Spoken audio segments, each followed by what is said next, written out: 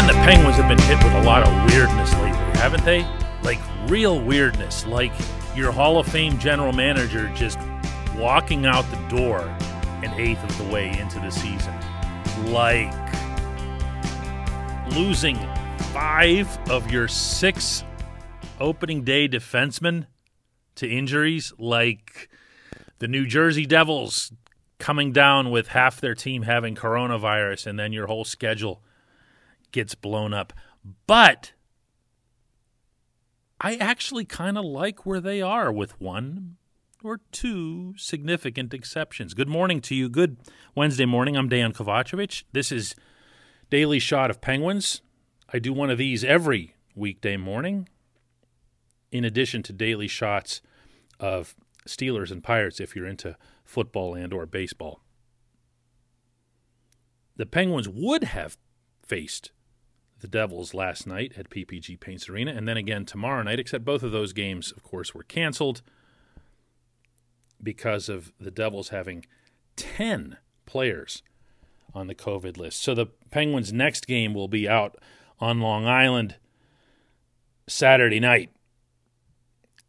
They're still home. They still came home to Pittsburgh, presumably just to get a change of laundry and whatever else before they head back into the New York metro area for another week.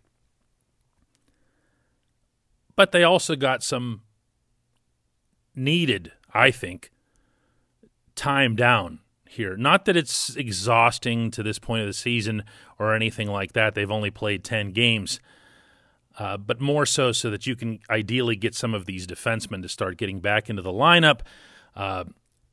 They did practice yesterday at Madison Square Garden, which again was unscheduled and unexpected, but they were already in New York and they got hit by 18 inches of snow or whatever it was up there. And so they stayed in Manhattan and did a few twirls around the rink. Afterwards, Sidney Crosby was asked about all of this strangeness. Yeah, I mean, I think you go through different things, not specifically these things kind of all bunched together, but different experiences. And I think, you just got to focus on games and preparation, block out everything else. So I think we've done a pretty good job of that. We've played some pretty good hockey. It just comes down to executing and a few mistakes, and it's a small margin for error in this league. But I think for the most part, we've done a pretty good job of handling that. Yeah, I'm with him. This might not be the most popular thing to say, especially since they're coming off a loss in which they scored only 1 goal, meaning, of course, 3-1 on Monday night there to the Rangers. But I kind of like where they are. I thought that their 5-on-5 play, and the metrics will support me on this, was really good. It was among their better efforts of the young season. And the best part about that is it was a cumulative effect. It carried over from the third period of the previous game. It looked like they started to find their wheels. They've really started clicking. They make crisp, sharp passes now. They're moving for each other. They're creating in the offensive zone. They're getting through the neutral zone in a big hurry. And I think in large part because of all these lost defensemen that there's a greater attention to detail in the defensive zone as well. I think those are good things for this hockey team to be picking up right about now. If there's any regret at all to not having hockey this week against the Devils, it's that. It's that they're getting better at 5-on-5. They're getting stronger. They're making more of a statement. They're having penalties called against the opposition for the first time all year. There's been a lot of good things at even strength. But I did mention those couple other things, right? This segment of Daily Shot is brought to you by Warrior Alpaca Socks. What makes their socks different is the alpaca fiber used in their construction. It's stronger, softer, far less irritating to the skin, more breathable, hypoallergenic, warmer than wool. This is the time of year for Warrior Alpaca Socks. When you go to their website, warrioralpacasocks.com, use the code DK to get 15% off your first order. One more time, warrioralpacasocks.com. Use the code DK just for our podcast listeners. You can put up all the wonderful 5-on-5 advanced analytics and impress everyone, and it won't matter at all if you don't produce anything on the power play. The Penguins are currently in an 0 for 18 slide with the man advantage, and that doesn't even begin to tell how bad they've been. They are at least setting up. I'll give them that much. But once they set up, they're stuck on the perimeter. They find themselves open for shots that they refuse to take. And then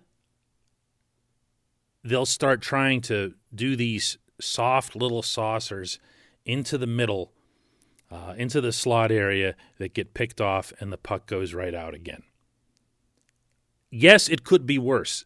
They could be so bad that they don't even set up, but there's too much skill for them to not set up. They gain the zone, and they find a way. They just do. But once they do, there's virtually no direction. And if you want to talk about coaching, you can. But look at who's out there and tell me who's listening to Todd Reirden. Who's listening to Reirden in saying, if he's saying, hey, do this and just shoot the puck and crash the net. Which one of these guys do you think is going to do that? To me, the only answer for this is to try something just completely draconian. And we've seen Penguins coaches do this in the past. You can try splitting up Sid and Gino. You can try using more of a grinder type to send it in front of the net since you don't have Patrick Hornqvist anymore. Is it an automatic that you have to have Jake Gensel out there on the first power play unit? I know it took him forever to work his way up that rank, but this isn't really about that. This isn't about trying to honor somebody's, ascension up the chain. It's about scoring goals. And if they aren't not just not scoring goals, if they aren't even shooting the puck, you as the head coach have every right to make whatever changes you need. If you watch Power Play 2 come onto the rink and shoot the puck and crash the net,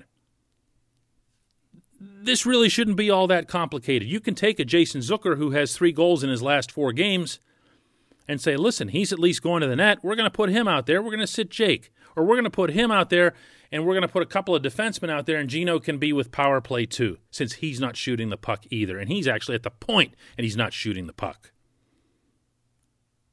Because then Gino's on the point and he's not shooting the puck. John Marino's on the other point and he sees Gino not shooting the puck, so why should he shoot the puck? What's he, the gunner? No. It's just so bad. Everything about it is so bad. I don't even want to talk about the power play anymore. It's so bad. They need to score 2 or 3 of the ugliest power play goals you have ever seen.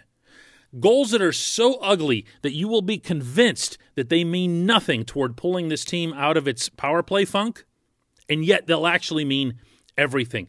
The other thing is goaltending. This is a whole lot simpler. Tristan Jarry needs to get, I don't know what it takes for him mentally.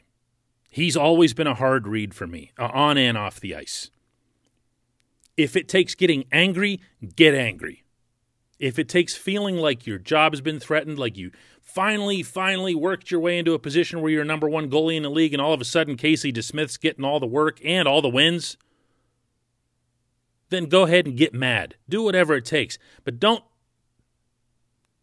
just sit with your heels in the back of the crease and let them fling 40-foot wristers by you on the short side. Make a difference. Tell yourself when you're going out on the rink Saturday night on Long Island, and that team, the Islanders, will come crashing your crease, making life miserable for you. Get angry. Say, you know what? I don't care how the rest of the team plays tonight. I really don't. I don't care what quality of chances we give up. I don't care if it's a 3-on-0, 2-on-0, rebounds, whatever it is. I am going to win this game. When you hear Mike Sullivan say things about Casey DeSmith. By the way, it's actually one of the funny patterns about his answers on DeSmith. Ask him anything at all about Casey DeSmith. What do you think about Casey's play, Coach? What do you think about the way Casey's going right now, Coach? His answer will always be the first thing that pops to his mind, something about his competitiveness. Now, with all due respect, if the first thing your coach thinks about you as a skilled player at the highest level of the game is about how hard you're trying, the chances are excellent you're not all that gifted, okay? That's what he's doing. That's what Sullivan's doing. He's saying competitiveness. He's fighting for the puck. He did the same thing last year when Tristan Jarry would come in and take Matt Murray's place. Do you remember this? Remember this?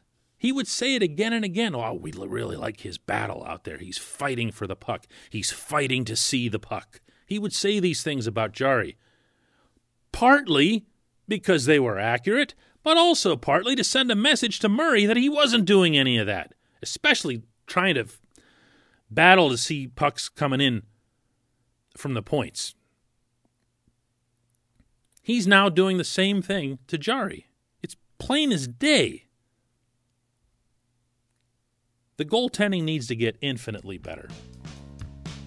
You put these two things on, and I'm not making it sound like there's a magic wand here, but you put these two things into the plus column for the Penguins, and you're going to see a pretty good hockey team. When we come back, just one question.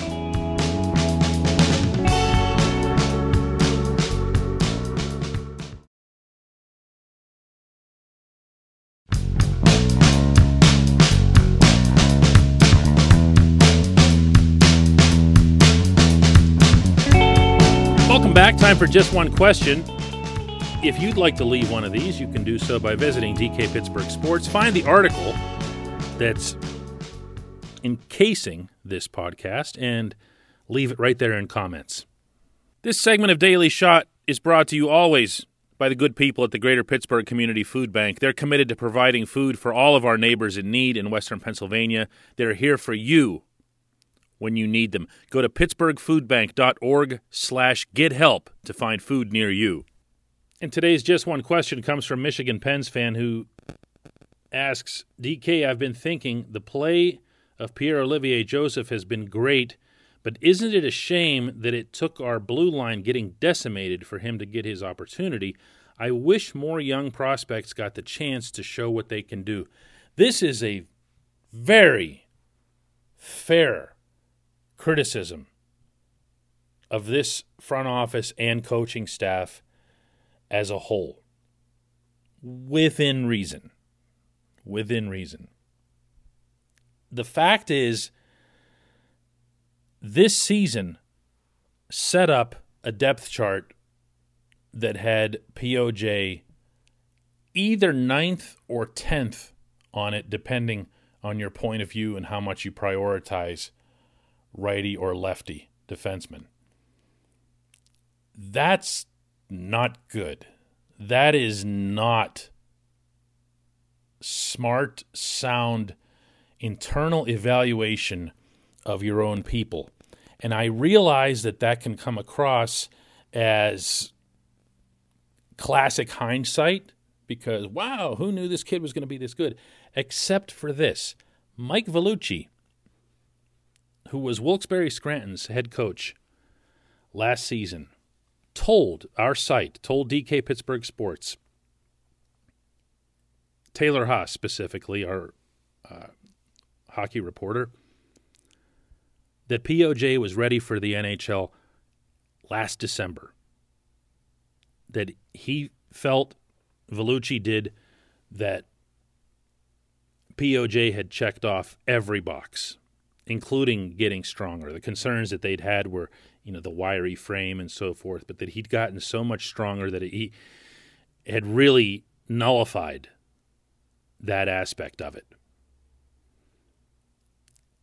And he'd put together so much else with the rest of his game that he was ready to be in the NHL, and yet, never gets the call. And then the summer comes along, and Jim Rutherford not only re-signs Chad Ruhwedel, Juuso Riikola, more importantly, because he's a lefty, but then makes the Patrick Hornqvist trade to bring back Mike Matheson, a lefty who was going to be getting $6 million a year for a very long time. So if you look at a depth chart that already had Brian Dumoulin, again, just lefties, and Marcus Pettersson, you were basically saying to POJ, you aren't going to play, kid.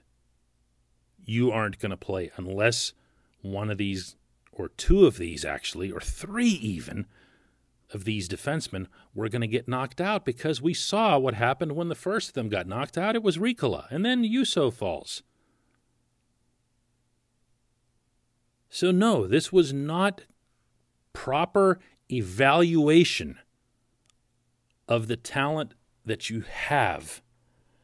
John Schuerholz, the legendary general manager of the Atlanta Braves back when they won 16 straight division titles in the National League, just an amazing feat, by the way, famously wrote in a book that the most important talent that you have to evaluate as a GM is your own. You have to know who you have. If you don't know who you have no chance of making good decisions related to the outside, because you're either going to underestimate or overestimate the value of what you're holding, or you're going to do stuff like this. So did the Penguins get a little lucky that all these lefty defensemen went down? Yeah, they did, but they shouldn't have had to. I'm not a Jim basher in any way, shape, or form. My respect for the man and what he's achieved in Pittsburgh knows no bounds, but it doesn't mean he was perfect, and he definitely had a blind spot when it came to younger players. That said, he also was the guy who acquired POJ and Pettersson and everything else. So there's always nuance to everything, right? Good question, man. Thank you for that. Thanks to everybody for listening. We'll do this again tomorrow.